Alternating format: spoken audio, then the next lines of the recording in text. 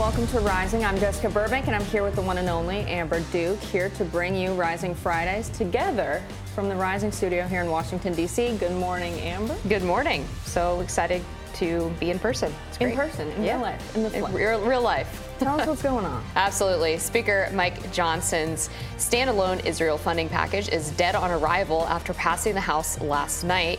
Senate Majority Leader Chuck Schumer called the bill a joke and pledged to kill the measure before it can make it to President Biden's desk. Now, President Biden also pledged to veto the $14 billion package on the grounds it politicized the war in the Middle East and that it wasn't enough for Israel. Vice President Harris defended that posture earlier this week. Let's hear what she had to say. The White House has said it will veto any bill that doesn't include both Israel and Ukraine. House Speaker Mike Johnson has said that he wants to do Israel first alone and then move on to Ukraine and the U.S. border. What is the path forward there, and is there room for the White House to negotiate on U.S. border immigration issues in that package? Well, first of all, we're not negotiating that, and we've been very clear that we must stand by the role of the United States as it relates to our global responsibility to uphold and defend international rules and norms and what is right. And so our proposal is that there be aid given to both places, to Israel and to Ukraine. And we are standing by that, as you have said. The President has been very clear. If any bifurcation of that should occur, he will veto the bill that you have referred to. But let's also be clear that these folks who want to be considered as leaders in the midst of global crises of a proportion we have not seen in a very long time are playing political games with people. Now, Punchbowl News caught up with Speaker Johnson this morning. He offered no comment on what he'll push for in Congress's next government funding measure as it relates to cuts. Today is November 3rd, and funding expires on November 17th. So it sounds like if I was Mike Johnson, I would have known very well that the Democrats would never go for the IRS cuts. It seems very obvious that they push this through knowing that. To have someone who's very pro-Israel, someone like Chuck Schumer, immediately dismissing the bill, I mean, I don't know if they're going to be able to get something pushed through before the 17th. Yeah, it's going to be hard. And there's also disagreement within the Republican Party, too, on this, because Mitch McConnell is in favor of passing a continuing resolution that would fund the government probably through January or April. Mm-hmm. And he doesn't want to split up funding into all of these different line item packages, which is what Mike Johnson wants to do. He's more of a fiscal conservative when it comes to government spending than Mitch McConnell. So they're in a disagreement on that. They're in disagreement on the decoupling of the Israel and Ukraine aid package. If it were up to Mitch McConnell, he would be pushing through what President Biden wants, which is those two things together and a lot more aid than what was passed in this latest bill. But Mike Johnson has made it clear that he is fine with, I guess, not being in cahoots with the Senate and not being in cahoots with Mitch McConnell. He's going to do his own thing, which I think is respectable. But there is also the question of what you're actually going to get done legislatively. And right now they're at a roadblock. So we'll see what happens here. I didn't mind the IRS cuts. I don't like the IRS, so I was kind of excited about it. But it's one of those things where they have Congress people do this all the time, where they will pass legislation that they know isn't going to get through the other chamber for the sake of making a point. And then they fundraise off of it and they turn it into advertisement campaigns and all of this other nonsense. And in the meantime, we're rapidly approaching this November 17th potential shutdown. Yeah, Mike Johnson can say, you know, look how great I'm doing as Speaker. It was all a mess before I came in, and now we have this bill that passed the House very easily. It wasn't a lot of back and forth, but how good is a bill that's never going to pass in the Senate? I think that's the big thing here. How effective is a legislator if they're pushing through bills to the upper house and they're just going to reject them and send them back? I can understand Mike Johnson wanting to keep good on the promises he made to get elected as Speaker, which I'm sure he did. But I think knowing Mitch McConnell is not going to want to go for lumping together all of the spending. I really appreciate Matt Gaetz's perspective, pushing through piecemealing all of this stuff, because I think the American people can more easily understand what the budget is if we talk about it separately. Now we're having a conversation about $14.3 billion going to Israel, where that money is coming from. That's not something that happens every budget cycle. When everything gets lumped together and passed through Congress, you don't have the same kind of focus on issues like we do here. And I think it's interesting also now that we get to see who is in support of funding for Israel, who is in support of funding for Ukraine, which I think is an important distinction right now, because a lot of the folks that supported, cuts to the Ukraine funding, they said, why are we funding this forever war? We're never going to be able to get out of it. We shouldn't be funding a war in another country. We should focus on things back home. They have to explain why that's not the case for Israel, and I think that puts a lot of members of Congress in a tough position. Yeah, I think that's exactly right, and it's a debate that is really spilling out into the open in the Republican Party, even on the presidential stage, because you have Vivek Ramaswamy, who has been critical of aid to Israel even before the October 7th attack from Hamas, and he has been pretty roundly criticized by the rest of the field for that, and Nikki Haley has been rising in the polls by taking a more neoconservative approach in terms of how much involvement she wants the U.S. to have militarily abroad, and particularly in the Middle East. And for me, it's kind of disheartening, because I felt like when Trump won in 2016 that the Republican Party was clearly more interested in taking a more isolationist approach to foreign policy. They weren't interested in funding forever wars. They weren't interested in putting troops on the ground in conflicts that the U.S. frankly has nothing to do with. And then to see that Nikki Haley is performing well because foreign policy is now top of mind for Americans, it's like, whoa, where did this come from? Is there still a neoconservative wing of the Republican Party that exercises a good amount of power? And it seems like there is, and that's really unfortunate. So I agree 100%. To see Speaker Johnson pull these two packages apart is really important for getting people on the record to see where they stand on these issues. And then on the piecemeal line item spending packages as well, one of the other reasons why these massive boondoggle spending bills are such a problem is that members of Congress use it as their personal piggy bank, because they get so big and there's always things in there that people don't want to vote for, but they feel obligated because it's all lumped into this one package. In return, they ask for kickbacks to their district, or they ask for special funding for projects that they probably make money off of because they have investments in these businesses. And it just turns into this pork barrel nonsense where all of these members are getting their cut of the pie while the American people suffer.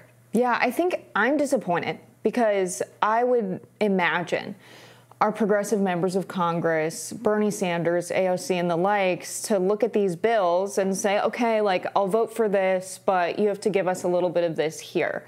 And now we're really seeing Bernie Sanders fully supports aid to Ukraine. He went from being someone who's extremely anti-interventionist to someone saying the U.S. needs to be involved in this war that I don't think we have any business being involved in. And now with Israel, he was someone who was always very critical of the United States' relationship with Israel, very critical of the Netanyahu government. And now to see him kind of flip on this is shocking. And he can kind of hide behind, well, this isn't what the leadership wants to do. Chuck Schumer is already saying this bill is out. We have to have funding, for Israel without cutting the IRS funding, which apparently, according to certain estimates, is going to cost them more than they'll cut. And I think it's good that the IRS is focusing on getting some of the money that's owed from the wealthiest members of our society.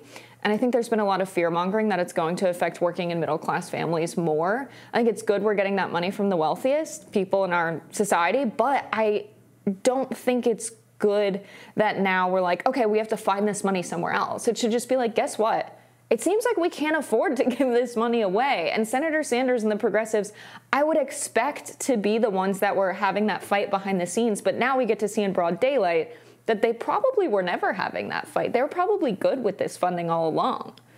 Yeah, and I'm interested to see what happens more generally with the Democratic Party on this issue, because you did have 12 Democrats who voted in the House to move this Israel package through over to the Senate.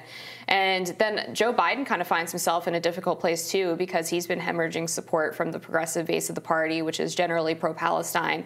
And he's been very aggressively pro-Israel. And at the same time, though, it's like trying to pay lip service to the pro-Palestinian contingent of the party. And so I'm not sure how he's able to really thread that needle. Yeah, I think it's crazy that you have, coming from the White House, the discussion about the $14 billion package, that you have Kamala Harris running game with the press, the discussion that it's politicized, the discussion that it wasn't enough money. That's insane. Right. In total, since the founding of Israel, the United States government has given them $158 billion to give them $14 billion in a year to strengthen an Iron Dome that they already have and is functioning, and clearly dysfunctioned on the day of October 7th, whether deliberately or not. And then to give them an Iron Beam as well. It's like, if the United States seriously wanted peace in the region, if they really wanted a two-state solution, like many of them say, I think a lot of people recognize that a two-state solution is pretty outdated in the region. But for them to invest that much money in the Israeli military that's committed so many atrocities, you have so many protesters calling for a ceasefire, and you have people saying that this isn't enough money. That is insane to me when they're trying to find the dollars, and the first thing that will go is money to young mothers and children if we face a government shutdown. Over what? Over giving more money to a state that's committing war crimes? It just doesn't sit right with me. I think it's way too much money. And in general, what I've always said in regards to Israel is our allyship doesn't mean that we should be sort of single-handedly financing their existence. And the U.S. has been doing that for a long time. And we have enough issues here at home domestically with our homeless crisis, rising crime in cities, the border crisis. To view this as our priority right now, I think is really offensive to the very many Americans who are struggling. And this should not be the priority for what we're spending our taxpayer money on. All right, we're gonna have to leave it there, and we'll be back with more Rising after this.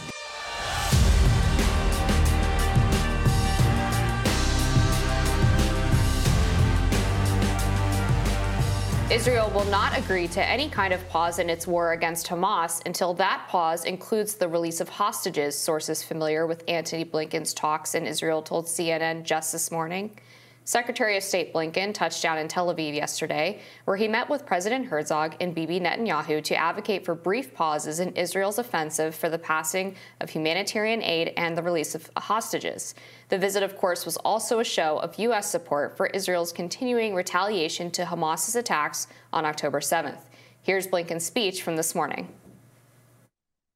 We believe that each of these efforts would be facilitated by humanitarian pauses, by arrangements on the ground that increase security for civilians and permit the more effective and sustained delivery of humanitarian assistance. That was an important area of discussion today with Israeli leaders. How, when, and where these can be implemented, what work needs to happen, and what understandings must be reached.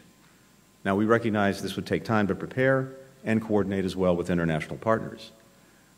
A number of legitimate questions were raised in our discussions today, including how to use any period of pause to maximize the flow of humanitarian assistance, how to connect a pause to the release of hostages, how to ensure that Hamas doesn't use these pauses or arrangements to its own advantage. These are issues that we need to tackle urgently, and we believe they can be solved. Meanwhile, Hezbollah's leader, Hassan Nasrallah, broke his silence on the war in Gaza during a televised address this morning in Lebanon. He blamed the West, saying, quote, "The United States is controlling the war in Gaza, and it is the United States that must pay the price for the crimes perpetrated by the Israelis in Gaza and by the Americans in Iraq and elsewhere." Israeli troops, meanwhile, continue their march deeper into Palestine, successfully surrounding Gaza City yesterday, per the Palestinian Health Ministry. The number of Gazans killed in the past 3 weeks of fighting now nears 10,000. Joining us now to discuss these latest developments is Jonathan Spire, author, Middle East analyst, and director of research at Middle East Forum. Jonathan, welcome and thank you for joining us. Thank you for inviting me.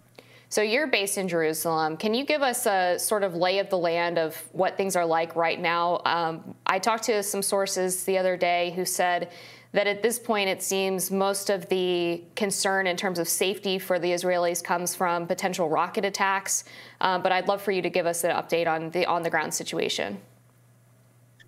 Yes, I think with regard to the whole country, except for the areas immediately on the northern border and immediately around the Gaza Strip, the main security concern at the present time is the possibility of rocket attacks, missile attacks coming out of Gaza towards Israeli urban centers So the urban centers of central Israel, that's to say Jerusalem and Tel Aviv, of course, most significantly, have been subject to sirens, to warnings, and so on. But having said that, I would say that 4 weeks into this now, in a familiar way, there is a kind of routine of war settling into the country now. Israelis are familiar with periods of conflict, although this is certainly a very, very intense one. But there is then a certain, life has to be lived. And so a certain type of normality after the initial deep shock, I think, which came to the country after October 7th, is now starting to settle in. Shops are opening again, businesses are opening again, people are out on the streets again. And there is that sense, I think, of a certain normality returning. So we have Anthony Blinken saying that now he would support a humanitarian pause, a ceasefire, so that aid can get into Gaza. But we had the United States also use their veto power in the Security Council, the lone vote vetoing a humanitarian pause in Gaza. Now, they say that they would like for the aid to come in. We've had trucks come in. They were used to getting 500 trucks a day about in Gaza. Do you think that this could be a strategy by the Israelis and the United States working with them to give a limited amount of aid into Gaza to cause some internal strife, to cause people to fight over the limited resources that they have in the Gaza Strip? It's an interesting question. I think what it's important to understand right now is that Israel regards itself as at war with Hamas-controlled Gaza, two entities at war with one another. It is not and has not generally in history been a norm or an expectation that when one country is at war with another, that country is nevertheless responsible for making sure that the civilians or indeed anybody within the enemy country is fed and watered and so on. That's not a norm, and I think that's not a norm that Israel wishes to accept. It's particularly, I think, reluctant to accept it when we take into account the fact that Hamas has been ruling Gaza, of course, since 2007, has received an enormous amount of international aid, and as it is now clear, has concentrated on building an enormous tunnel network in order to make war against Israel. An interview on October 27th, I think it was, of Hamas leader Musa Abu Marzouk with Russia Today. In that interview, Abu Marzouk said that only the Hamas people are allowed into the tunnels. The job of looking after the civilians is for the UN and what he called the occupation, by which he meant Israel. That's a kind of division of functions, which Hamas is apparently happy with. Israel is not. Israel does not regard itself as primarily responsible for the situation within Gaza. Israel is at war with Gaza. It's in Gaza to destroy Hamas governance in that area. And that, I think, is front and center of Israel's concerns at the present time. The leader of Hamas invoked the United States in his criticism of what Israel has been doing. And I just wonder your opinion on that strategy, because there is a very robust debate in the United States right now of both how much aid should be given to Israel and whether the United States should get involved militarily. Is it wise for the leader of Hamas to try to intentionally bring the U.S. into this conflict and risk bringing the weight of the U.S. military down on him?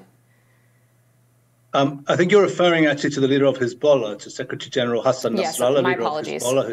Sure, no, it's fine. Yes, so with regard to his speech that he just gave earlier today in Beirut, yes, he did seek, of course, to apportion the center of the blame to the United States. I think there's an element, of course, of rhetoric which we should always be aware of with Nasrallah's sometimes quite long and speeches. And we need to look for the key few sentences which show us the real content.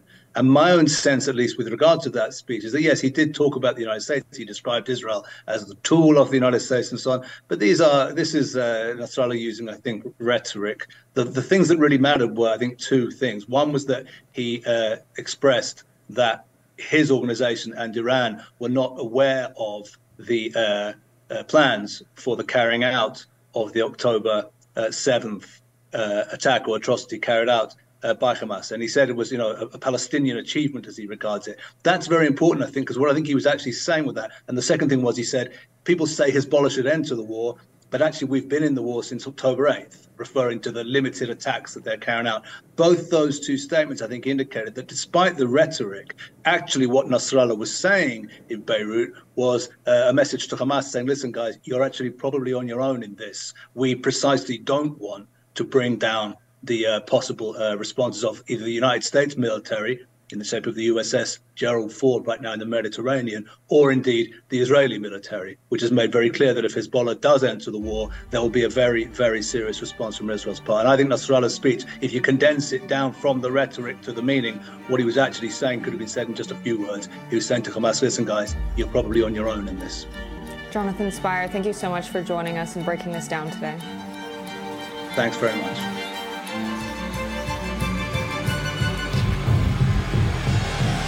Former President Donald Trump's son, Eric Trump, took a stumble up on the stand during the civil fraud trial brought against the family after claiming he never worked on the Trump Organization's statement of financial condition and was not aware of it until the bank fraud trial came to fruition.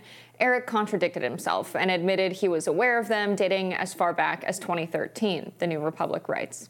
Eric's big brother, Don Jr., also took the stand in New York this week and testified, saying that he has done anything and everything for the Trump Organization, but claimed to know nothing about generally accepted accounting principles. He says he leaves that to his CPAs. Trump Jr. and his younger brother, Eric Trump, are both named as defendants in the case. Don Jr. introduced himself as a, quote, real estate broker and said he had forgotten much of what he once knew about New York's rent stabilization laws.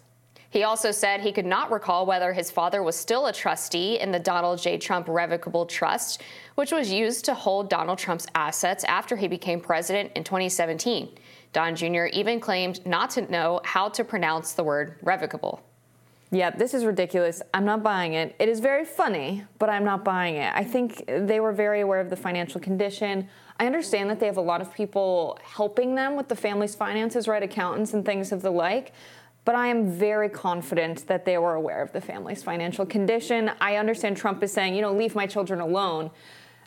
He should have thought about that before bringing his children into business with him. If they didn't want to be involved, they could have, gardened back at the estate or something, rather than being so involved in his presidency and the family's businesses. Yeah, I mean, he can't say leave my kids alone when they quite literally are in leadership positions in the Trump Organization. So I don't get that argument at all. Mm-hmm. What I will say about this fraud case that I find really interesting is it seems like in general, it's kind of a circus on both sides. Yeah. So you have these guys testifying that they basically don't know anything that they were working on while with the Trump Organization, which I'm sure is some kind of legal strategy. And then on the judge's side, you have him accusing one of the Trump lawyers of being a misogynist because he insulted a law clerk or something. And then you have him, even prior to the trial, agreeing that Mar-a-Lago was only worth $18 million, which any rational person would say is totally insane, considering it's a literal oceanfront property in one of the most desirable parts of Florida. So this whole case to me is such a distraction. It's silly. I don't even know why the charges were brought in the first place. I mean, when we're talking about real estate, I think everybody knows that it is incredibly common for people at this high of a level to always exaggerate a little bit what their property values are. And I think what happened is that the appraiser in the case, which the judge agreed with, deliberately lowballed all of the true valuations to make what Trump did seem way worse than normal. For a while, I'm thinking of other cases where you had very powerful people involved in this kind of corruption and valuation of property. You had United Fruit Company operating in Guatemala. A lot of, U.S.-based investors, CEOs, leaders of that organization, their former corporate lawyers ended up heading the State Department, the Secretary of State, and then the head of the CIA.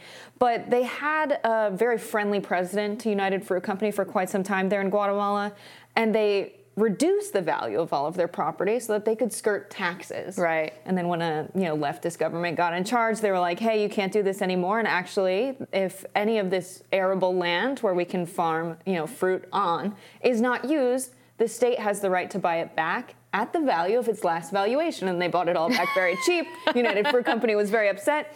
So basically for fraud, when I think about this kind of fraud, I think, they were probably, when I first heard of this case, I'm like, they're devaluing the property so that they can skirt taxes. But it's hilarious to me that the conversations behind the scenes from Cohen's testimony is that Trump wanted to be higher on the Forbes list. And so he would say, you know what, it needs to be higher. I think it's worth, $6 billion, maybe $8 billion now with everything going on. So that he could just be higher on the Forbes list, which is just such a silly reason to commit fraud. And that reasoning from Cohen made me realize that what's at stake? What's the outcome of this? Like, what is justice for the American people as an outcome of this trial? And I don't know, Forbes changes what their list was. Like, right. I just haven't been able to find any other real consequences that harm other people from this fraud case. Yeah, I mean, I think the other element of it was that they claimed he was valuating the properties higher so he could get bigger loans because he was able to use the property as leverage. The other element of it, besides the Mar-a-Lago property, is his penthouse in New York City.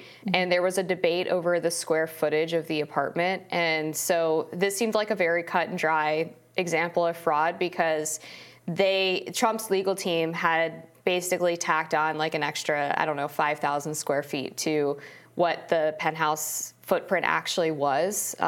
And their argument was that when you're going through this process in court, there's not really, or not in court, but when you're evaluating a property that's a condominium, there's not really a cut and dry way to add in the value of shared amenities. So like a pool or a common area or a game room or what have you. And so they tried to add on the appropriate square footage that would increase the value to what they thought those common areas were worth. Because if you think about it, if you own a condo and you live in a just standard building and you have your condo and that's it. And then if you buy a condo in a building that's like a luxury apartment that has an indoor heated pool and an outdoor pool and a sauna and all of these other common amenities, the condo that's in the luxury building is obviously going to be worth more money. And so I think what they were trying to do was trying to find a way for that to be valued properly given the common areas and the amenities. And the only way to do that in the valuation process was to tack on square footage that didn't exist. Yeah, I think that this should be illegal. Just leveraging your loans against your assets. I mean, this is what makes banks very vulnerable. I think about Elon Musk leveraging his loan to purchase Twitter against Tesla stock. I think the valuation of Tesla that was done by the bank, I just want to know what was going through their minds. If Tesla goes under, which is possible based on the company's finances, what would you do in that scenario? Would you sell it for parts? As a bank, what's the strategy there? They have made it very easy for a lot of wealthy people to gain access to capital, to make more money, leveraging a lot of their loans against their assets. I think it's a fascinating problem that I think need more financial protections around. When I think about the Trump family and how they're doing business all as a family and being deposed, of course they should be deposed, but also I want the loan officer that did the valuation as well to be deposed. If that's really what we care about, let's get into the weeds of it. Let's uncover some things. And if I'm Elizabeth Warren and I'm responsible for making some financial regulations, I would have my eyes all over this, thinking of, okay, if this is such a problem, what legislation can we draft? I agree that oftentimes we have these kinds of trials. Hunter Biden is one of them, where it feels very political. It feels like they want to take down Hunter Biden because you have these investigations, you have these trials without the legislation to prevent people in power from doing it again. It just feels very dishonest when you have one but not the other, and people cheerleading for these trials in Congress when they're in the position from preventing something like this from happening again.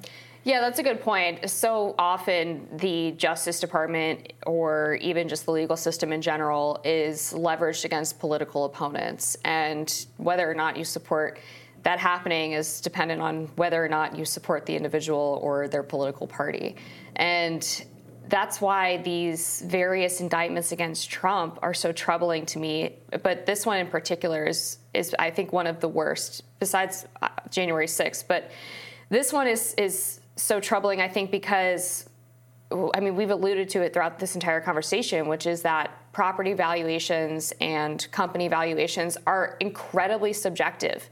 They change on an almost daily basis based on the conditions of the economy, based on the potential demand for some of these things. Even if you just look at stock prices like Tesla, 2 years ago, it was at $300 a share. Now it's at like $210, and has dropped even down to $150, I think, in recent months. So the idea that there's some like magical number that is the right number of what Mar-a-Lago was worth, for example, is kind of silly. And to be having this big show trial where the judge is throwing out accusations of misogyny and instituting gag orders and fining Trump because he's talking about the ridiculousness of the case, it's all, I think, such a colossal waste of time. Yeah, I think the deposition videos are very funny, and for that, to me, it's all worth it. We're gonna have to leave this one here. We've got more Rising right after this.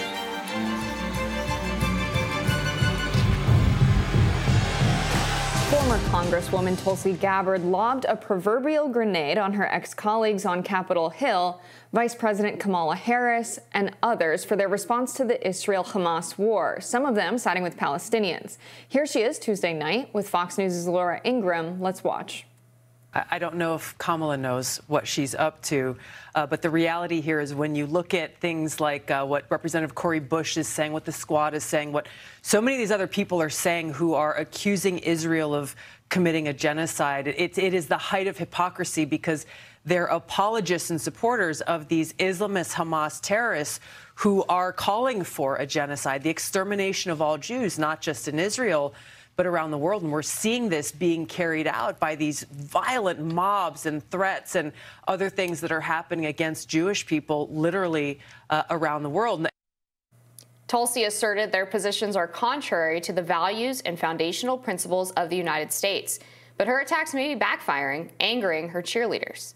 Journalist Danny Haifong posted on X, quote, "At times beginning in 2015 to 16, I defended Tulsi Gabbard for taking, albeit selectively, an anti-interventionist stand on Syria and other wars. I was wrong. Gabbard is a monstrous opportunist and hypocrite. History won't remember her fondly." Also on X, comedian Lee Camp wrote, quote, "Tulsi Gabbard fooled many people into thinking she was anti-war, when in fact she supports most wars that don't harm U.S. troops. She doesn't care about humanity. She doesn't care about innocent children. It's honestly pathetic. Hashtag Free Palestine." Tulsi, now an independent, told Sean Hannity the Democratic elites and their stance on the current war in the Middle East is an example of what drove her from the Democratic Party. Let's watch.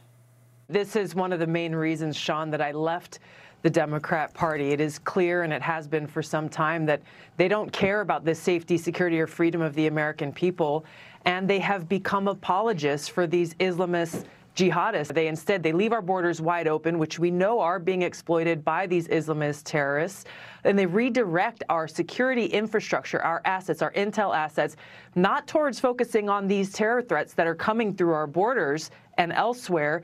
They're focusing them on fellow Americans. They're focusing them on people who they have deemed as domestic terrorism threats or extremists, also known as people who are supporters of President Donald Trump or conservatives.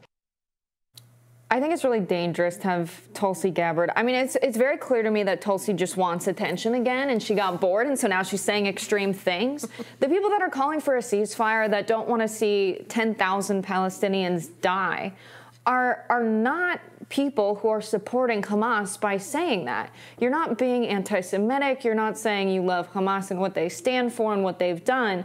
If you just say you don't want more Palestinians to die, and to frame the situation in this way and make the only viable position one where you support Israel's merciless killing of Palestinians, that is dangerous. That is what breeds the terrorism that she is warning the American people of. I think we're all very aware that we're not particularly popular. She was an anti-interventionist for so long. We are aware that we have sowed enemies through our conflicts all around the world. And she's right that we should be afraid of terrorism, of course. But let's be really real about what causes it. Are you going to make excuses for Israel, which is essentially promising to sow more anti-American sentiments in the Middle East?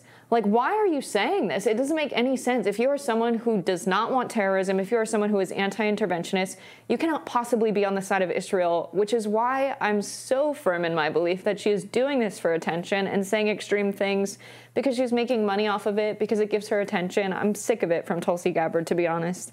Yeah, I obviously can't speak to her motives, but I do find that her stance is a bit hypocritical. I mean, we've talked about this before in terms of the populist right and left generally having a good amount of overlap on anti-interventionist stances. And especially on the right, this is a growing sentiment over the years where we have bucked the idea of being involved in both Syria and Afghanistan. I think most of the anti-interventionist right, when they criticized Biden's withdrawal from Afghanistan, some of them kind of lost the thread a little bit and meant that we shouldn't have left at all. And really, the take that I always had was he was right to leave. He did it in the wrong way. And now we see Tulsi Gabbard and other individuals who are ostensibly part of the right at this point. I mean, I guess she considers herself an independent or a centrist, or a former leftist, I guess you could say. But they have completely flipped the script on Israel. They have problems with funding of Ukraine. They have problems with intervention in Syria and Afghanistan. And yet, when it comes to Israel, all of that goes out of the window for whatever reason. And there was a tweet from Vivek Ramaswamy that I thought was really important to understanding the anti-interventionist stance on this, which he says it's sheer lunacy that we gave more than $600 million in aid last year to Lebanon, which is basically controlled by Hezbollah, while expanding aid to Israel to fight its adversaries like Hezbollah. There's a better way to do the arithmetic. The foreign aid racket needs to end. And we are constantly funding contradictory sides of conflicts to the point where you're just, I think, as you said, ensuring that there's going to be more war, ensuring that people are going to be at each other's throats, because you are quite literally paying the armies on both sides to exist. I mean, it's pretty mind-blowing. And like, my whole stance on this thing is the Israel-Palestine conflict is not my issue. It's not something that I follow incredibly closely. It's not something that is top of mind for me. I'm much more domestically focused. And my general stance is that loss of life is bad on both sides. What Hamas did on October 7th was despicable. The fact that Israel's bombs are hitting the very hostages that they are trying to save is obviously ludicrous. In terms of the ceasefire, there should be some kind of window in which Israel can get aid into Gaza if that's what they actually want to do, which is up for debate, but not long enough that Hamas is able to sit there and stockpile weapons and plan another counterattack. And in terms of U.S. involvement, all of that is like a separate position. Like, I don't think that it's that difficult for people to be able to acknowledge the human element of this, but also say it's not our fight. Yeah, I'm thinking about Stephen Kinzer, who's a writer. He's an anti-interventionist. He was a foreign correspondent for many years under the Reagan administration when the United States was involved in all kinds of conflicts abroad. He really saw the beast at work at the place it was working and became incredibly critical of it. And the first time I met Tulsi Gabbard was actually at a lunch with Stephen Kinzer. And I remember thinking, you know, she's very calculated. She thinks very carefully about what she says and why she says it. And I just can't get behind what she's saying now, knowing that's how she is. But Stephen Kinzer, when he talks about the United States, he says, you know, we're isolationists. We say, you know, we need to look inward and focus on American greatness. Simultaneously, we need to go abroad and liberate peoples and spread democracy. These are the stories we tell ourselves. We need to go secure markets abroad is really what that means to most of them. And that these two, you know, imaginations exist simultaneously within America, sometimes within the same person at the very same time. And it definitely applies to the Ukraine-Russia conflict. I mean, we just spoke with Jonathan Spire, who described Russia's genocidal intentions in Ukraine. He says there's all of these sentiments that they want to eliminate Ukrainians. They want to make that land a part of Russia. They don't support the Ukrainian culture, the Ukrainian people, what have you. And that is a reason that many people make the case that the U.S. needs to be involved. It needs to protect Ukrainians. We have those same sentiments spoken by people living in Israel. We have Jimmy Carter and so many presidents saying that Hamas wants peace. They want to exist on the land that they've always existed on. They'll do a two-state solution. They just want to continue to exist. And you have Israel saying that they don't want Palestine to exist. They have leaked documents saying that their intent is to push all of the people from Gaza into Egypt to have an ethnocide. Israel has confirmed that that was a strategy that they received. They said, you know, we reviewed it and we decided not to go forward with it. then why have they taken every possible step to move forward with that exact strategy? I mean, dropping 6,000 bombs, 4,000 tons of munition within the span of a few days, killing nearly 10,000 Palestinians now, it's very clear that they are moving forward with that plan. And the same people that say we need to defend Ukraine, the United States can't be on the wrong side of this, even if it's a forever war, even if the lives lost are so extreme that we don't see an end to this, and it's still worth it, we should still do it. It doesn't make sense to me. The same people that say that are defending our position in Israel, supporting someone who's doing essentially what's been described as what Russia is doing. Yeah, I think one of my big problems with all of the conversation around this conflict is that nobody even agrees on what the outcome or what a good outcome would be if we were to get involved in the Israel-Palestine conflict. And even on the question of a two-state solution and who actually wants that, which frankly I don't think either side really does. But when it comes to that, I mean, even on which territories would be given to each side or what a two-state solution actually means, like people don't even agree on that.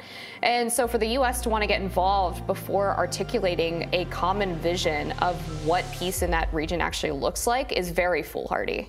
Yeah, absolutely. All right, we're going to have to leave that one there. We've got more Rising right after this.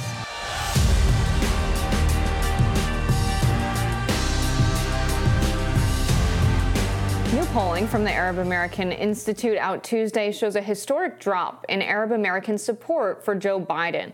While he enjoyed the support of 59% of the Arab vote in 2020, only 17% of Arab Americans say they'll support Biden in 2024, following his unequivocal support for Israeli strikes on Gaza that have now killed more than 8,000 Palestinian civilians.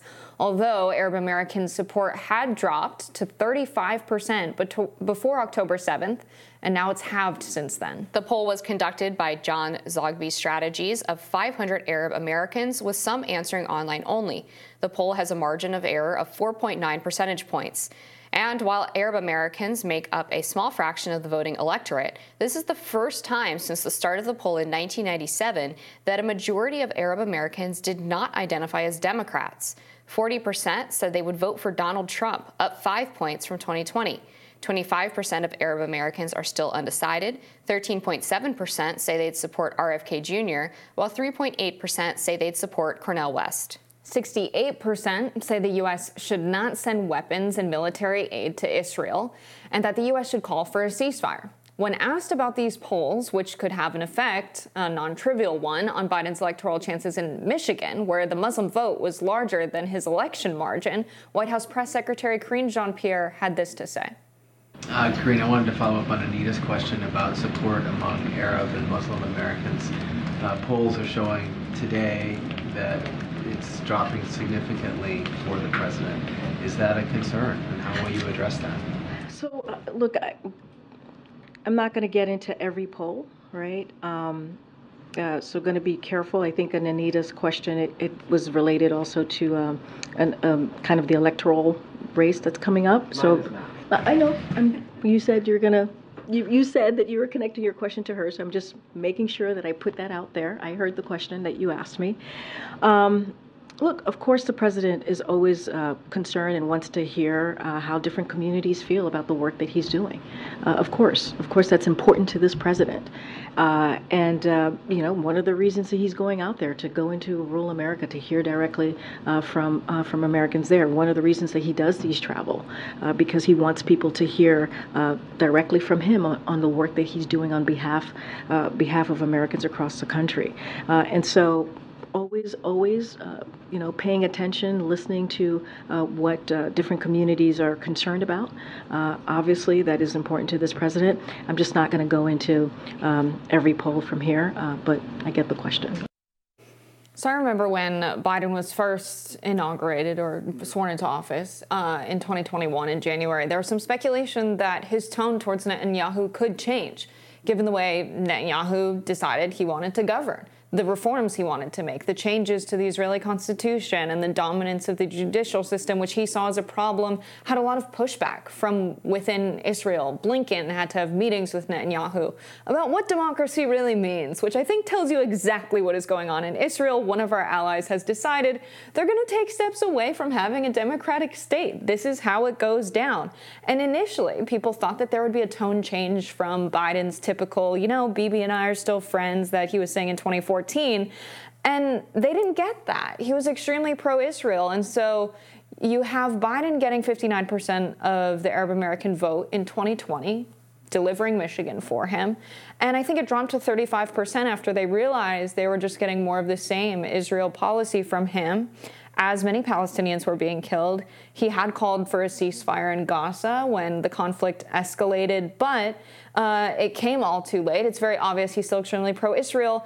And of course you're going to lose more votes. You're already at 35% in the Arab American community, and then October 7th, of course, it drops to 17%. I think it's only going to continue to decline. And it sounds like Karine Jean-Pierre unintentionally is giving away the electoral strategy. She's like, well, I can't comment on elections or things of that nature. It goes against, my constraints of my job. But she says Biden's going to go into rural areas across America and talk about what he's doing. So it sounds like she's saying, we are going to try and replace the Arab American vote with the vote of rural white voters, that we can fearmonger about the terrorism that's happening in the Middle East, people that they prey on who might not understand the conflict. It's dishonest to take that approach, but she's being very honest in revealing the electoral strategy, apparently, of the Biden administration. I wonder if, when she said rural Americans, though, if she was talking explicitly about their messaging on the Israel-Palestine conflict, or more generally Biden's sort of posture as like the working class president, which is obvious BS based on everything he's done since being in office. And particularly, if that is their strategy, that they want to fearmonger about terrorism, like that, I don't think that's going to work because, well, one, these people are way smarter than any politician gives them credit for.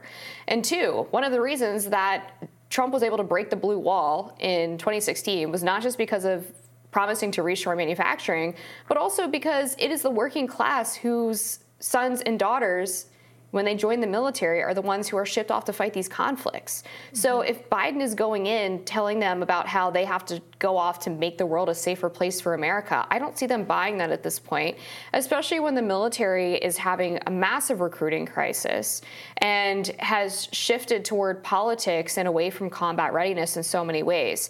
I think that Biden finds himself waffling on this Israel-Palestine issue in general because he wants to have it both ways. He wants to be the pro-Israel president, but he doesn't want to lose the pro-Palestinian base. And we saw this when Karine Jean-Pierre was asked last week a question about anti-Semitism and the reported rise of it in particularly on college campuses and in cities after the October 7th Hamas attack. And her immediate response was to talk about the alleged anti-Muslim sentiment that's been going around. And then in this answer, she pivots to talking about rural voters. So every time that she's asked about anything related to Israel-Palestine, she doesn't have a clear message. She doesn't have a clear stance. That could be due to the fact that she's bad at her job, and previous reports from the media have indicated that she's apparently not in these high-level meetings where decisions are made in the administration, which is a huge problem for the press secretary, the most forward-facing spokesperson for the administration. But it could also be that the administration itself doesn't have a clear strategy. Yeah, and I think the messaging from Karine Jean-Pierre is a reason that they're losing a part of this vote. Think about being an Arab American, maybe you're Palestinian, maybe you have family in the region, and you see the Biden administration pretending like they don't know anything. When you have a spokesperson from the Department of Defense or what have you, they go on and they're questioned about the war crimes of Israel. They're reporting 7,000 Palestinians are dead.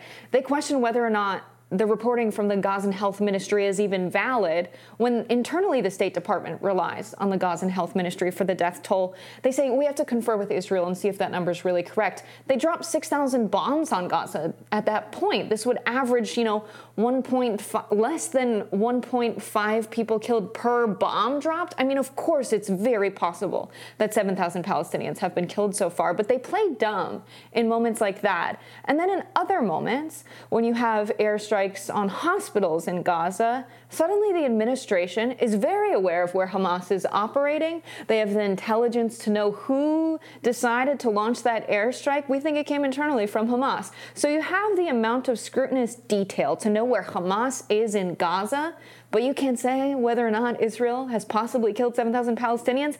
It doesn't make any sense. And so I think the messaging is also a huge reason why Arab Americans are straying away from supporting this administration. Yeah, and I wonder, too, if the Biden administration is trying to be cautious in terms of how much vocal support they give to the pro-Palestinian contingent, just because of how out of hand I would say some of the protests have gotten, in terms of some fights have actually broken out, physical fights. I think everyone can agree that the actions of taking down posters of people who are being held hostage in Israel is completely uncalled for. There have been instances of anti-Semitism. And so I think perhaps they're trying to be cautious of separating themselves from that very, I would say, more radical contingent of some of the protests, because those tend to get lumped in with the general pro-Palestinian movement right now because of how inflamed all of the tensions are. I would like her to just simply say, we condemn any of the hateful acts, the protests, the violence. We are looking into whether or not Israel is committing war crimes. Right. We watch the news as well. We see the reports of it. It's like, you could very easily say that. You could be an honest press secretary, but they've decided not to take that route. Well, nothing new there, unfortunately. We'll be back with more Rising after this. Ex-FTX CEO Sam Bankman-Fried has been found guilty on all 7 criminal counts that he has against him and is facing a maximum prison sentence of 115 years. The 31-year-old crypto entrepreneur was convicted of wire fraud and conspiracy to commit wire fraud against FTX customers and against hedge fund Alameda Research lenders, conspiracy to commit securities fraud, and conspiracy to commit commodities fraud against FTX investors, and conspiracy to commit money laundering, CNBC reports. SBF had pleaded not guilty to charges earlier this year, all of which were tied to FTX and Alameda. Damian Williams, U.S. Attorney for the Southern District of New York, said in a briefing, quote, Sam Bankman-Fried perpetrated one of the biggest financial frauds in American history. While the cryptocurrency industry might be new and the players like Sam Bankman-Fried might be new, this kind of corruption is as old as time. I think when he was out on bail, we could call him Sam Bankman-Fried, but now we pronounce it Sam Bankman-Fried. That's a little dad joke for all of our dads out there. But I think it's crazy. He said he didn't know that the hedge fund Alameda that he was chief executive of was giving $8 billion to FTX, the other company that he was the head of. Of course he knew. I mean, come on, obviously. FTX was in a great deal of trouble. They tried to have stablecoins with one-to-one backing with the U.S. dollar, which is an insane thing for an entity that doesn't have the backing of the FDIC to do. But it's because, people want to trade cryptocurrencies and have a really fast return, and so they have these stablecoins because they want to have that quick return and be able to exchange it for U.S. dollars. That's what gives cryptocurrencies value, is that you can exchange them for fiat currency. It's not this kind of independent currency, and so, of course, when you had the stablecoin lose its one-to-one backing with the dollar, a bunch of people pulled its money out because of that injection of a ton of money into the stablecoins. Of course you had people panic. Of course you had people pulling their money out of it. He tried to save it with his own hedge fund. Right. The company was worth $32 billion in January of 2022. This is a masterclass in fraud. I mean, he got people to believe that cryptocurrencies were valuable. They had their own currencies, their own FTT, their personal tokens that they have at FTX. I mean, he really persuaded a lot of people to invest in cryptocurrency, and then it all fell apart, and we don't know where a lot of the money went. Yeah, and he was able to get a lot of celebrities on board with this. He had, I believe it was Tom Brady, and just a bunch and running ads for him about how great FTX was. Apparently, he tried to get Taylor Swift on board, and she nixed the idea, so good on her for avoiding that absolute pitfall. But there was a really big celebrity campaign to really make this seem like the hot new thing, to make it seem really cool. And clearly none of them did their due diligence to make sure that this was a company that was actually solvent, a company that had a decent enough business plan such that if a run on money, if some kind of panic occurred, that it would be able to stay afloat, which obviously it couldn't. And then also Sam Bankman-Fried has this political tie to the U.S. government because he donated millions, if not billions of dollars millions of dollars to both Republicans and Democrats in Congress. He gave, I believe, $5 million to the Biden campaign. And quite a few of the people who received money from him have not made any indication that they're going to return those donations, which were acquired fraudulently. That's money that belongs to the FTX customers and investors, and they didn't receive a payback when the company went under. They didn't get their money back from Sam Bankman-Fried being convicted of fraud. He's going to spend a lot of time in prison, but that's only a small comfort if you lost a significant investment, perhaps everything, when you put your money into this company. And to see it go to political officials who are already mostly incredibly wealthy and become wealthy just by serving in Congress is an extra slap in the face. So I think every politician that received money from Sam Bankman-Fried should absolutely return those donations, or maybe at the very least give them to charity.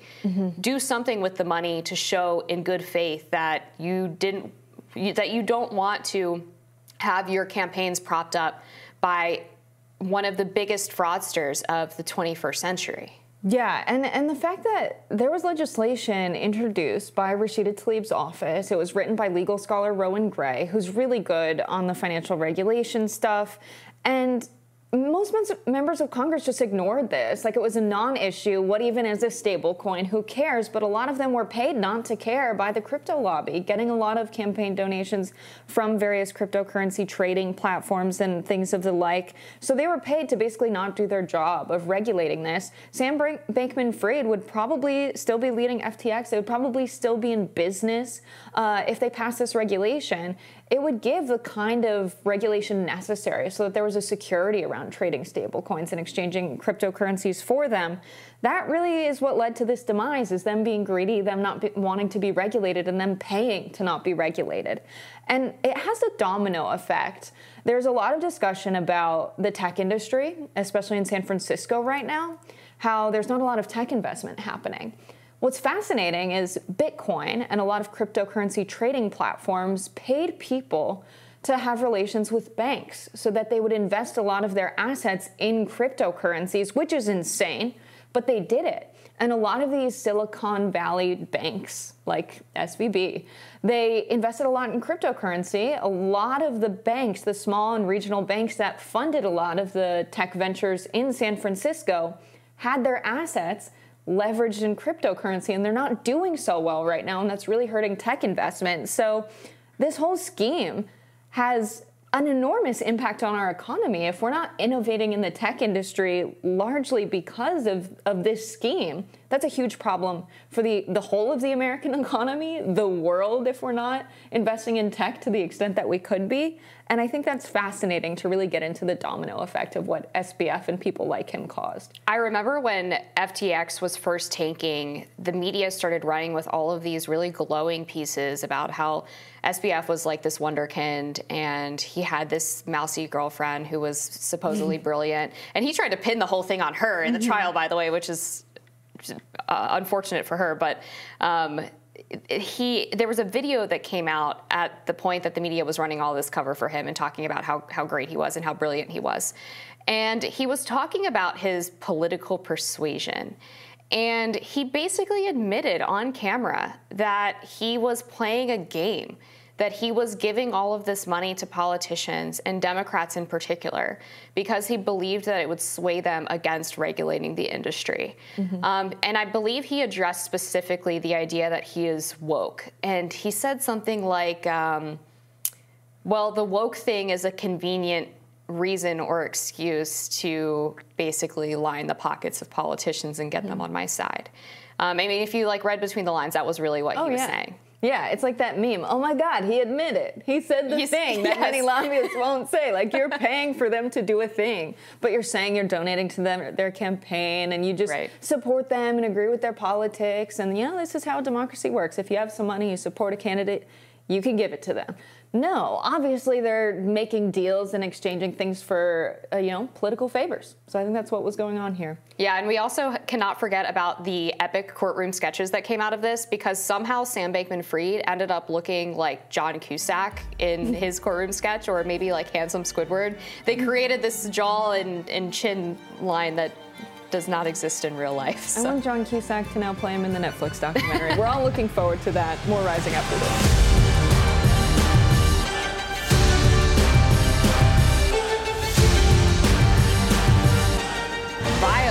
Disinformation, weaponization. Those were just a few words Hunter Biden employed to describe an op-ed published in USA Today, lambasting conservative media and politicians for their persistence in coming after him. In the piece that published yesterday, Biden's second son tore into the political right for using his struggles with addiction and journey getting sober as a weapon against his dad, President Joe Biden. In his rare public comment, Hunter Biden wrote, quote, "My struggles and my mistakes have been fodder for a vile and sustained disinformation campaign against him and an all-out annihilation of my reputation," unquote. The president's son maintains he is and will continue to take accountability for his past. He's facing federal gun charges for his gun possession, and his past foreign business deals are under scrutiny from the House of Representatives. So I think, Hunter Biden, the big problem I have with what he wrote in this op-ed here, he talks about getting sober and how this is, the main problem is that everyone's talking about my drug use.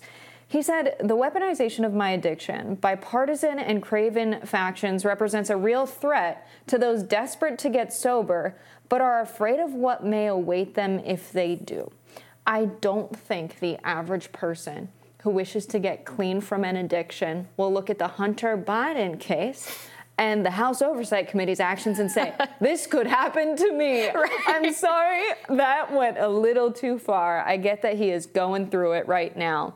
And he admits, I'm a very privileged guy. I get that I've done certain things. I don't like that he's trying to get sympathy from a community of addicts in this way, saying that this could happen to you. It can't. It probably won't. Unless you're the president's son. Most people aren't. Right. This is complete gaslighting of the American people. He is trying to shirk responsibility for his very real mistakes that might have been related to his drug addiction and that his decision-making faculties were inhibited, but that doesn't excuse him or absolve him of responsibility. The idea that the average drug addict, as you said, is collecting millions of dollars from a Ukrainian business energy company or sitting on the board of a Chinese energy company and potentially selling out the American people and using his father's name to get access and money is absurd. We don't know what crack might make you do, Amber.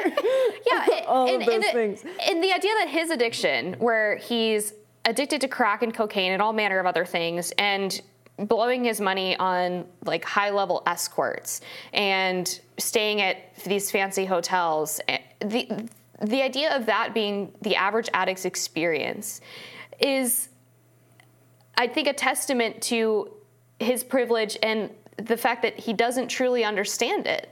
To try to create a community with people who struggle with addiction to prescription painkillers or people who are dying from the fentanyl crisis, where drugs that would typically be considered relatively safe are laced with fentanyl and they accidentally overdose. I mean, to compare your plight to the plight of the working class who turns to addiction as a salve to financial and physical health woes and mental health woes is frankly ridiculous and insulting.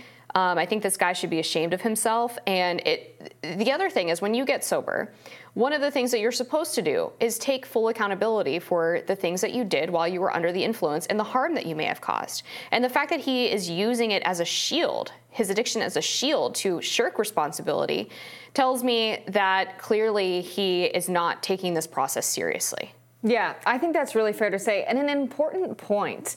Because if he wanted to humanize himself and gain some sympathy, this op-ed wouldn't read the way it does. I take accountability for my actions and whatever. I grew up with a lot of privilege, blah, blah. Take accountability. Say what you've done. Say what you are remorseful from. Literally go through the process. He could have done that in this op-ed, but it just didn't read that way. It read like someone in a comms department drafted it for him, which I would say is likely the process that this piece went through before it got published. And Hunter Biden made some tweaks, added a little bit of his personal flavor, if that. And then it went out to the opinion section of USA Today. I just don't think this was the right approach from a communications perspective as well, because of course that's not going to come off as relatable.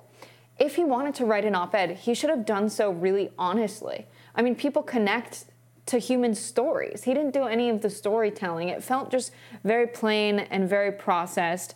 And I think if he really cared about everything that was going on in the news, he would do more appearances. Like, he would talk about it himself. He wouldn't publish, these opinion pieces. I think if I was in that position and people were using my reputation to slander my father, who is president, I would want to take a more active role. And he comes up with a lot of excuses for why he doesn't. And moreover, I would be vehemently saying that my father had nothing to do with my business dealings, which he said before, but he doesn't make that the main thrust of this piece. He's not saying it really hurts me to see my father go through this.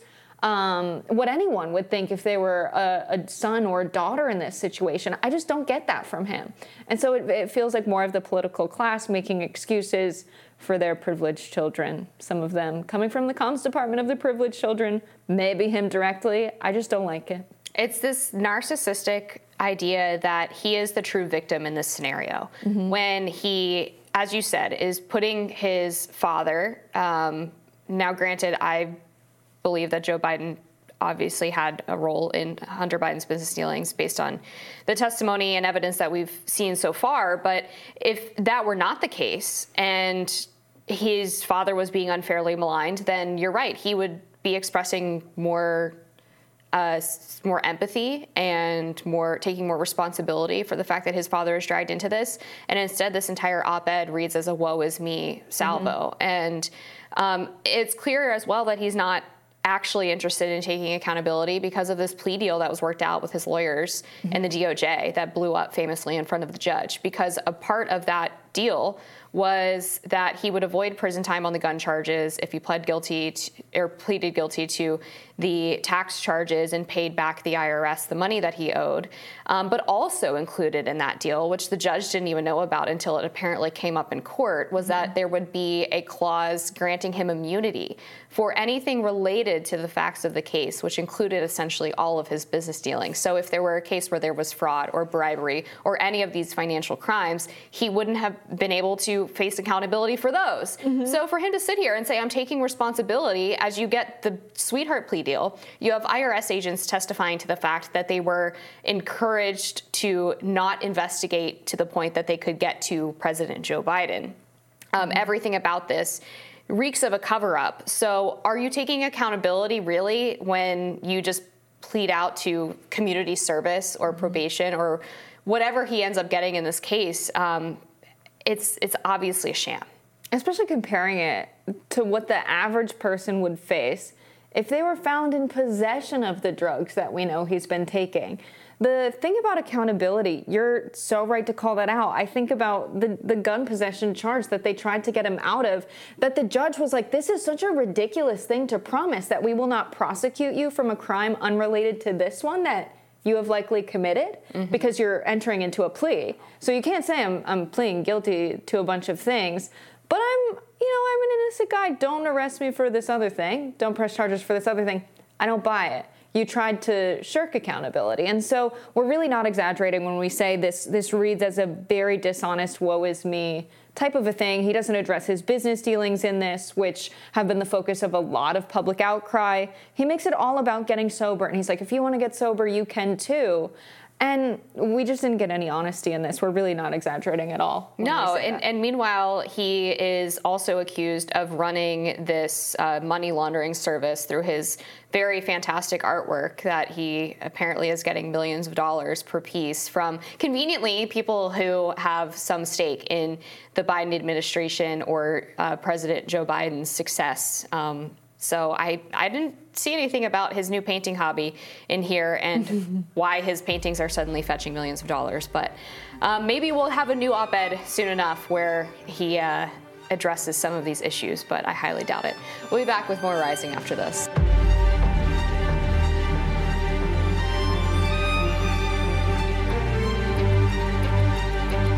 More UFO secrets? According to investigative journalist Ross Coulthart, 3 sources have told him that there was an undisclosed encounter over the Arctic Circle on February 1st, 2023, with NORAD organizing fighter jets being sent to take the object down 3 days before the Chinese spy balloon was shot down in U.S. airspace. Let's watch. 3 sources tell me there was an earlier publicly undisclosed incident over the Arctic Circle on the 1st of February, 3 days before the Chinese balloon shoot-down. These defence and intelligence sources revealing to NewsNation 8 or 9 UAPs were detected over the Arctic Circle and that fighter jets were sent up in what was an unsuccessful attempt to intercept them. Former Deputy Assistant Secretary of Defence Christopher Mellon has independently confirmed the same story. Fighter jets were deployed from NORAD to engage with those objects and that they were seen to manoeuvre away, apparently at high speed. Have you heard those allegations? I've heard it now from 3 different people. Yeah, I've heard the same thing, and from an individual who would have plausible reason to know. But this really speaks to a much larger issue, which is the lack of information from the Air Force about UAP generally. Let's hear some more on this same incident. Did they find the object, the pieces of the object they shot down? No, ma'am, they did not. In fact, it's a continuing mystery. 6 months on, the public's been told nothing. We've been told that they didn't find anything, even though the New York Times and other institutions were reporting at the time that the sea ice was frozen and that it was quite clear, there was very clear open conditions that day. The conditions were perfect for recovery. And moreover, it was reported in media that there was something anomalous about the Alaska object in particular. This is an ongoing mystery, Elizabeth. We just don't know, and I think the public's got a right to know what happened, and the Pentagon has indicated it's soon about to start releasing some of the shoot-down vision. NORAD has denied the incident, saying the jets were on a training operation. So I don't know what to make of this, right? It could be the spy balloon. If it was the spy balloon, why did they ignore it? If they were only going to shoot it down later, why would they let it fly over the United States before they shot it down? Seems like because it was anomalous, it wasn't the balloon. I don't know if I trust NORAD. If you have children at home and you're watching or listening, pause here, but NORAD does this thing every Christmas where they're like, we have GPS on Santa Claus and we're tracking Santa Claus and this is where he is. He's coming to your house. What a lie. That was a lie. And you tricked me and I'm upset about that. NORAD, I don't buy it. How can Santa be real but aliens aren't? Bad organization. Don't like them. I think the problem we have now is because the Department of Defense and other government intelligence sources have been found to be incredibly dishonest about UAPs in the past and have tried to discredit the sources who are talking about it, that no one is going to believe them now when there is a legitimate training exercise and that is a legitimate excuse for what happened. So it very well could be that this was just a training exercise, as they say, but I am not inclined to believe them now at this point because they have lost so much trust from the American public because of the lies that they've told. So I don't know how much stock I put into this particular reporting. I'd be curious to hear the sources characterized more. He said 3 people, 3 sources, but didn't go much beyond that in terms of telling us who they are and how they would have access to this information. So I would have liked to see a little bit more detail in that reporting on air that we heard before I make any judgments on the accuracy of the information. But the fact that there were 2 journalists who independently confirmed this incident occurred was interesting to me. Yeah, it's definitely interesting. The protection of sources in the case of UAP reporting has become really fascinating because you have all of these documentaries on the History Channel where they interview people who have been career folks working in the Defense Department or what have you that have all of these things to say. But what's so unique about the state we're in right now is you have people that seemingly are currently serving in office. They're either, in the State Department, and they're an employee of the State Department, they're in NORAD, and they're speaking to reporters, which I think is really interesting. But you have Tim Burchett, an elected official, going in a skiff and finding out basically nothing at all. It sounds to me like the if you call them whistleblowers or the sources for a lot of David Grush's reporting, I really believe them. You have independent reporters confirming with the sources as well and other sources the statements. And so now we're in a place where the public knows it's true, and the Defense Department brings Burchett in a skiff essentially to waste everyone's time and get our hopes up, I think just having the incident undisclosed initially means that there was something going on. You're absolutely right. That sows mistrust. We know something was going on. Why didn't you tell us about it initially? Because it could have been a training exercise, and if it was a training exercise, just say it, because it sounds like the only reason someone would speak out about it is because it was unusual. Mm-hmm. Yeah, no, I think that's right.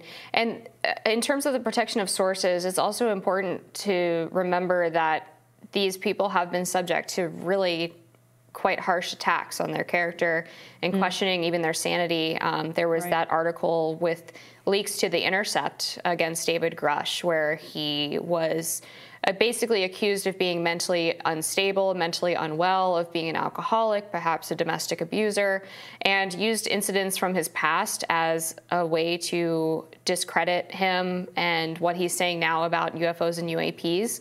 And that's the level that the government is willing to stoop to keep this information under wraps. And we know that David Grush, after he testified to Congress in their now infamous UFO hearing, he said that he would show information because most of his sources are secondhand, I believe.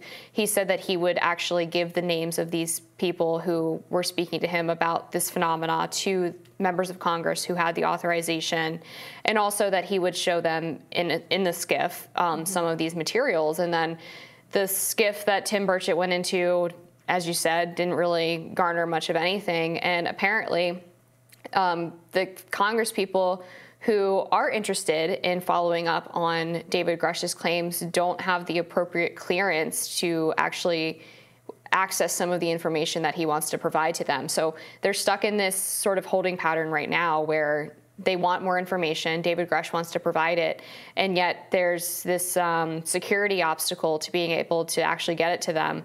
And it's really a shame how I think the government does a lot of overclassification of materials that are of public interest intentionally, so that people can't, not even just the American public, but the fact that a congressperson couldn't access it is telling. Insane. I think that, you know, the famous meme of the guy with the messed up hair and the History Channel logo, and it says aliens. Heck yeah. My theory is that that was a psyop. It was a psyop by the people protecting the information about UAPs. Yeah. And they spread this everywhere so that you wouldn't watch the History Channel at 2 a.m. And now, if you believe those guys, they were crazy, and you must be crazy for believing them because they have weird, funky hair and they talk about aliens. They had to discredit Grush because members of Congress wanted to have him on and talk to him. And he sounds very credible. Right. He doesn't seem like, ooh, aliens, conspiracy guy. No, he sounds credible, and members of Congress have taken interest in him, so they had to find something else. Obviously, there was a tip that he had this, you know, history of mental health problems, which were not severe. He was very clearly, you know, struggling with some depression, which is kind of common. And so for the Intercept to take that and report on it, it just feels wrong. And I think about the tension between the bureaucracy and elected members of Congress. I always thought, or maybe I hoped, that the issue that would bring things to a head would be funding the federal government. That when Congress votes on a budget and votes to spend dollars, that if there's a tension between them and the Federal Reserve wanting to maintain the debt ceiling, and you have the Biden administration or whoever's president, maybe it's Trump, they say, no, you have to issue the dollars. Like, you respond to us, we're the elected leaders. I thought that would be the main issue, where we see the bureaucracy brushing up against our elected officials, but it very well could be UFOs, UAPs. Why is Burchett not being given the highest level of security clearance to receive all of the information and documents that the Pentagon has? Yeah, it's quite literally why we elect these people, is to be able to get access to this information and conduct investigations and hopefully give that information to the public. And that's just not happening here. And the government has a history, too, of denying FOIA requests related to this. And I'm sensitive to the fact that in some of these incidents, the government does have an interest in protecting certain technologies. They want to protect in the cases where perhaps foreign governments are involved. They don't want to give away the fact that maybe a foreign government has greater technology than the United States does. However, when you have independent journalists like we had Michael Schellenberger on this program talking about sources explaining that they had actually recovered UAP craft with potentially physical non-human remains inside, non-human pilots, we're at a point now where we have to err on the side of transparency because the people deserve to know how much of this is real, if any, and what the government intends to do in terms of a protection, potentially, of the American people, if necessary, from these non-human things, I guess you could say. Yeah, we have to err on the side of transparency, and the rest of this segment is redacted per request of the Pentagon. Just kidding. More rising after this.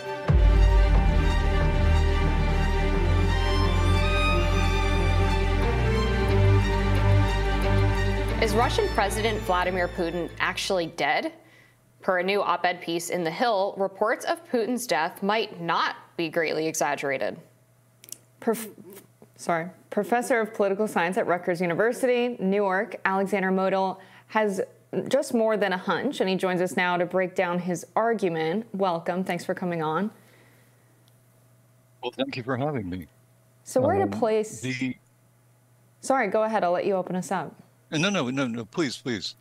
I'm curious, you talked about, the realists making their analysis of the Russia-Ukraine situation. About 100,000 deaths on either side are being reported. A lot of folks are making this kind of utilitarian calculation. Is the United States funding Ukraine going to make the situation better or worse? Is the continuation of the fighting making the situation better or worse, with the calculation being around human lives lost?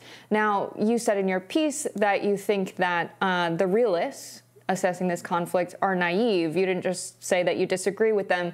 Can you explain to our listeners why you believe they are naive? Well, they seem to think that Russia can be satisfied simply by Ukraine's making certain kinds of territorial concessions. So in other words, the bottom line is Ukraine agrees to the fact that Russia will continue to occupy the territories it occupies. In return, there's either a ceasefire or a peace of some kind and so on. Well, would that were only the case. But it's naive to believe, and hence the use of my use of the word naive. It's naive to believe that Vladimir Putin, or for that matter, the Russian elites in general, will simply stop, simply because Ukraine has agreed to what seems to be a temporary loss of its territories. They will resume their assault, just as they resumed the assault in 2022. Remember, the war against Ukraine began not in 2022, but in 2014, in the aftermath of the so-called Revolution of Dignity. It's then that Russia captured half of the Donbass and all of the Crimea. And then it resumed the war, again, the fighting war, in February 24th, 2022. So if Russia is given what it wants, which is essentially what the realists are arguing, give them these territories and then they'll stop, it will not stop. It will simply continue. And sooner or later, as the Ukrainians fear, their turn will come once again, but this time Russia will be stronger, its military will be stronger, and it's conceivable that Western determination to stop Russia and to help Ukraine will be weaker in the immediate future, or at least in the foreseeable future. So hence the charge of naivete. You can't deal with a dictator like Putin, or for that matter, with a dictator like Adolf Hitler, by assuming that they're nice, reasonable individuals who have limited goals. They're neither nice nor reasonable, and their goals are certainly not limited. In your op-ed, you write about this Russian Telegram channel and a Russian political analyst, Valery Solovey, who are circulating claims that Vladimir Putin might actually be dead. And you give basically two possibilities, which is that, yes, Vladimir Putin is actually dead and it's not as crazy as it seems, or that this is a potential strategy by the opposition party to sow discord and confusion. Which do you think is the more likely scenario? Well, I think the latter one is more likely. I wouldn't exclude or preclude the possibility that he's actually dead. Solvay has been right in many of his predictions. He's also been wrong in many of his predictions. But this isn't a prediction. This is a supposed statement of fact. And what's striking about this is the detail to which they go, so that he apparently died at 10:42 p.m. There were a whole bunch of doctors. They were locked up. Then eventually Putin's body has been supposedly deposited in the refrigerator in his bunker. Now, of course, if this is all just fake news, that's what you would expect, detail. But if it's truthful, it's also what you would expect, detail. So it's conceivable that this actually happened. Mr. Solvay continually says that this is a, quote, phantasmagorical scenario, but then he always adds, but this is Russia after all. So he's got a point. That said, personally, I'm somewhat skeptical. I'd say there's a 1 in 5, 1 in 10 chance that he's really dead, and that far more likely is that this is a somewhat elaborate attempt either by Solvay and his opposition friends or by Solvay and elements within the Russian elite to discredit Putin, to sow confusion, to create the impression that he's not really in charge, or that if he is, he's barely able to make decisions. Central to this claim, by the way, is that there is actually a double who's been taking Putin's place at a variety of public functions over the last few months. And the irony is, and this is of some significance, that several months ago when Solvay and this General SVR were making claims about a Putin double, the vast majority of Russian commentators said, pshaw, it's not true, it's not possible. Now, I'd say there's pretty much unanimous agreement that Putin really does have a double. Now, of course, everybody could be wrong, but chances are they're not. So there seems to be a double, and this double seems to have played a significant role in representing Putin. And then when you add these two elements together, that Putin may indeed be dead, and at the same time that his double may be alive and well, it's not inconceivable, but again, unlikely, but not inconceivable, that Solvay is right in saying that Putin is dead, his double has taken his place, and that sooner or later, however, the consensus regarding his double will collapse, and what we'll see is savage infighting within the Kremlin. All of that sounds more or less plausible, minus the possibility that Putin is indeed dead. But even if he's alive, the bottom line is that the elites are mobilizing, they're sharpening their lives. Someone is clearly out to get Putin, and none of this bespeaks a stable Russian regime. It's absolutely fascinating as a foil to this conflict. Think about the people within Ukraine and the state of the country, how there have been so many people rising up in the ranks of office and then losing their positions. Zelensky spoke recently. We had reports of his staff talking about this corruption within Ukraine. I think about a heavily armed populace after this conflict. I'm wondering, what kind of a Ukraine are we defending here by continuing this war? You made a really nuanced argument in your piece that you don't believe NATO escalation was the main reason we had Putin invade Ukraine, that he decided to do so in 2021, and that also the argument for continuing the war isn't just that, Russia is uniquely evil, Russia is always bad, it's that Russia wants to destroy the state of Ukraine and the people within it, many of them. Now, what do you make of the continuation of war? Does that promise to also do the same and destroy a bit of the civilization living in Ukraine and deconstruct a lot of their government with the extent of corruption we've seen since the beginning of the conflict? Well, again, the trope about Ukraine being this incredibly corrupt place is it's somewhat of an exaggeration. It's not significantly more corrupt than Romania, Bulgaria. It's significantly less corrupt than Russia, less corrupt than Moldova. So it's pretty much on par with its neighbors. Ukraine is fundamentally a democracy. And the remarkable thing, again, it's an imperfect democracy. It's hardly, Norway or Sweden, but it is a democratic state. The people have rallied around the president, Mr. Zelensky, who's been doing a very good job over the last 2 years.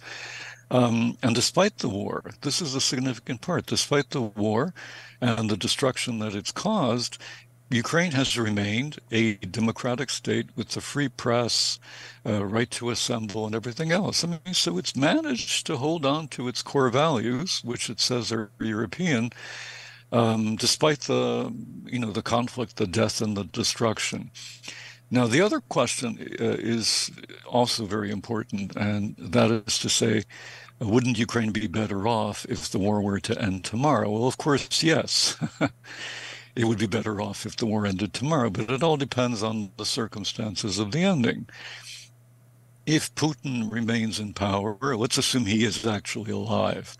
If Putin remains in power, he will not abandon his ambition, his goal of destroying the Ukrainians. It's not an exaggeration to say that Ukrainians are to Putin, they fulfill the same role for Putin as Jews did for Adolf Hitler.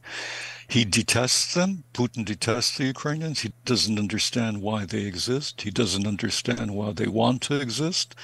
He believes that they shouldn't exist. And his minions, his propagandists, his sidekicks, they're extremely explicit in the fact that they want to destroy the Ukrainian nation. I've heard many commentaries on Russian television where the propagandists who lead the talk shows say explicitly that if the Ukrainians don't get on board and give up their nationhood, their identity, and their state, it is Russia's obligation to destroy them, as in kill them, even if it means millions. So the genocidal intent is fairly open. I mean, the Russians are not hiding it. So the choice before Ukraine is, if you settle on Russians' terms, you die, because essentially Russians' terms involve the genocide of the Ukrainian nations. Or you fight in the hope and or expectation that you'll be able to, if not utterly defeat the Russian forces, at least keep them at bay. Ukraine has no other choice. It's either die or fight. And inasmuch as Ukraine is important, this is the point that some Americans don't fully understand. It's not just important because it's a nice place, it's a democracy, human rights are being violated. It's the only thing keeping this kind of imperial, aggressive Russia from Europe and America's allies in Europe. It's the wall separating Russia, Putin's aggressive imperialist Russia, from the rest of Europe. If Ukraine falls, the geopolitical consequences for Europe and hence for the United States will be immense, and none of them will be positive. So stopping Putin in his tracks, preferably, and as soon as possible, is not only good politics, it's not only good geopolitics for Ukraine, it's actually indispensable, good and very good geopolitics for the West. Professor, thank you so much for joining today. It's been my pleasure. Thank you for having me.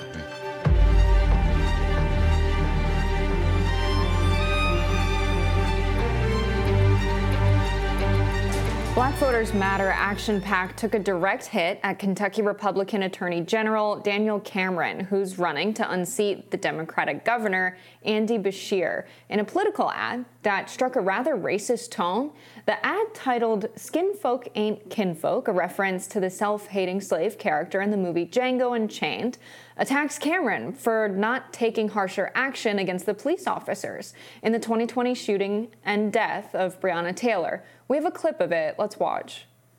What's up, Kentucky? It's election time, and all skin folks ain't kinfolk. Over the past few years, we've taken to the streets to demand racial justice, to demand health care, and the right to make decisions about our bodies. And now Uncle Daniel Cameron is threatening to take us backwards. The same man who refused to seek justice for Breonna Taylor now wants to run our whole state. We can't let that happen. We won't let that happen. On November 7th, vote Andy Beshear for governor. Cameron denounced the ad, calling it hateful. Meanwhile, Beshear has yet to condemn it, saying that the creators, an African-American-led PAC, should, quote, comment for themselves. According to reporting in the Washington Examiner, Democratic megadonor George Soros has been backing the left-wing organization, funneling $2 million to its coffer in recent years. I spoke with a Republican operative for my report in The Spectator, and he signaled optimism in the race, albeit cautiously, about Cameron's chances of winning the governorship. And actually, there's a new poll out today that has Daniel Cameron tied with Andy Beshear at 47%. This is an Emerson College poll, which is pretty stunning because just a few weeks ago, Andy Beshear was leading by double digits.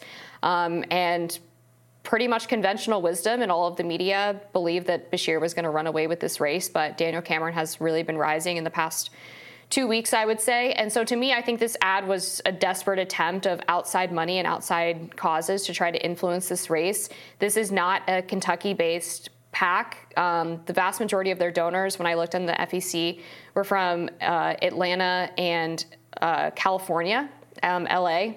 They actually got $400 from Leonardo DiCaprio a couple of years ago, which is quite funny considering their invocation of Django Unchained in this advertisement they ran against Daniel Cameron. But they attacked this guy for allegedly being like a sellout black man. He's the first black person to serve as Attorney General in Kentucky, and he's also the first nominee to run for governor in Kentucky who's black. And so to bring his race into their criticism of him, I thought was despicable. It's a strange ad. It's a very strange ad. And it doesn't, go in line with a lot of the messaging that I've seen from Black Lives Matter across the country. I think the approach typically has been, this is the candidate that we would not like to see win. Here's what happened in Kentucky with the shooting of Breonna Taylor. Here's how the subsequent brutality of protesters in the streets in 2020 went under, the Attorney General's purview. Here's what we'd like to see from an Attorney General. I think, when you have that kind of factual basis, that storytelling, that here's what happened in our state, here's what we would like for not to happen, I feel like that's typically the approach that Black Lives Matter takes. And this ad feels strange to me. It honestly feels like it didn't even come from a lot of the main organizers of Black Lives Matter. I know that the organization is fractured quite a bit. I get that they want an attorney general that wants to bring justice. They're very upset about police brutality. I just don't know if this was a strategic way to do it. It feels counterintuitive, and I think that speaks to political silos. If you're in the state of Kentucky, you understand that you've got a diverse range of people that you're trying to appeal to. If this ad is just run targeted to the black community, fine. But if you're in your political silo, I can see this ad being listened to and saying, okay, yeah, this is a good ad. This will reach voters. This will change people's minds. But if you're actually aware of the electorate and who will see this ad, I think you would understand that it's divisive. And I think that's the problem with so many people living in political silos, is that you might be counterintuitive pursuing an approach like this. Yeah, definitely. And this ad, I like that you called it weird, because I had the same reaction actually listening to the voiceover. So they leaned very heavily on this African-American vernacular in a way that feels put on, I would say. And that kind of added that additional tinge of this being like a very racial attack. And I thought that was a strange approach. I don't know, it just didn't sound authentic to me, the voiceover. It was very affected, I guess you could say. But I think that Andy Beshear should have denounced this. I mean, the fact that he is saying like, oh, well, that's what the African-American community feels is such a cop-out. Like, this is one PAC that has one particular political viewpoint, and to act like they speak on behalf of all black people as they're attacking a black man is pretty dishonest. But Andy Beshear, I think, is worried because, to your point about the electorate of Kentucky, there's a very interesting contingent of what we would consider to be the Obama to Trump voter from the Midwest. That exists in Kentucky in a very large way. If you poll Trump supporters, a lot of them really like Andy Beshear.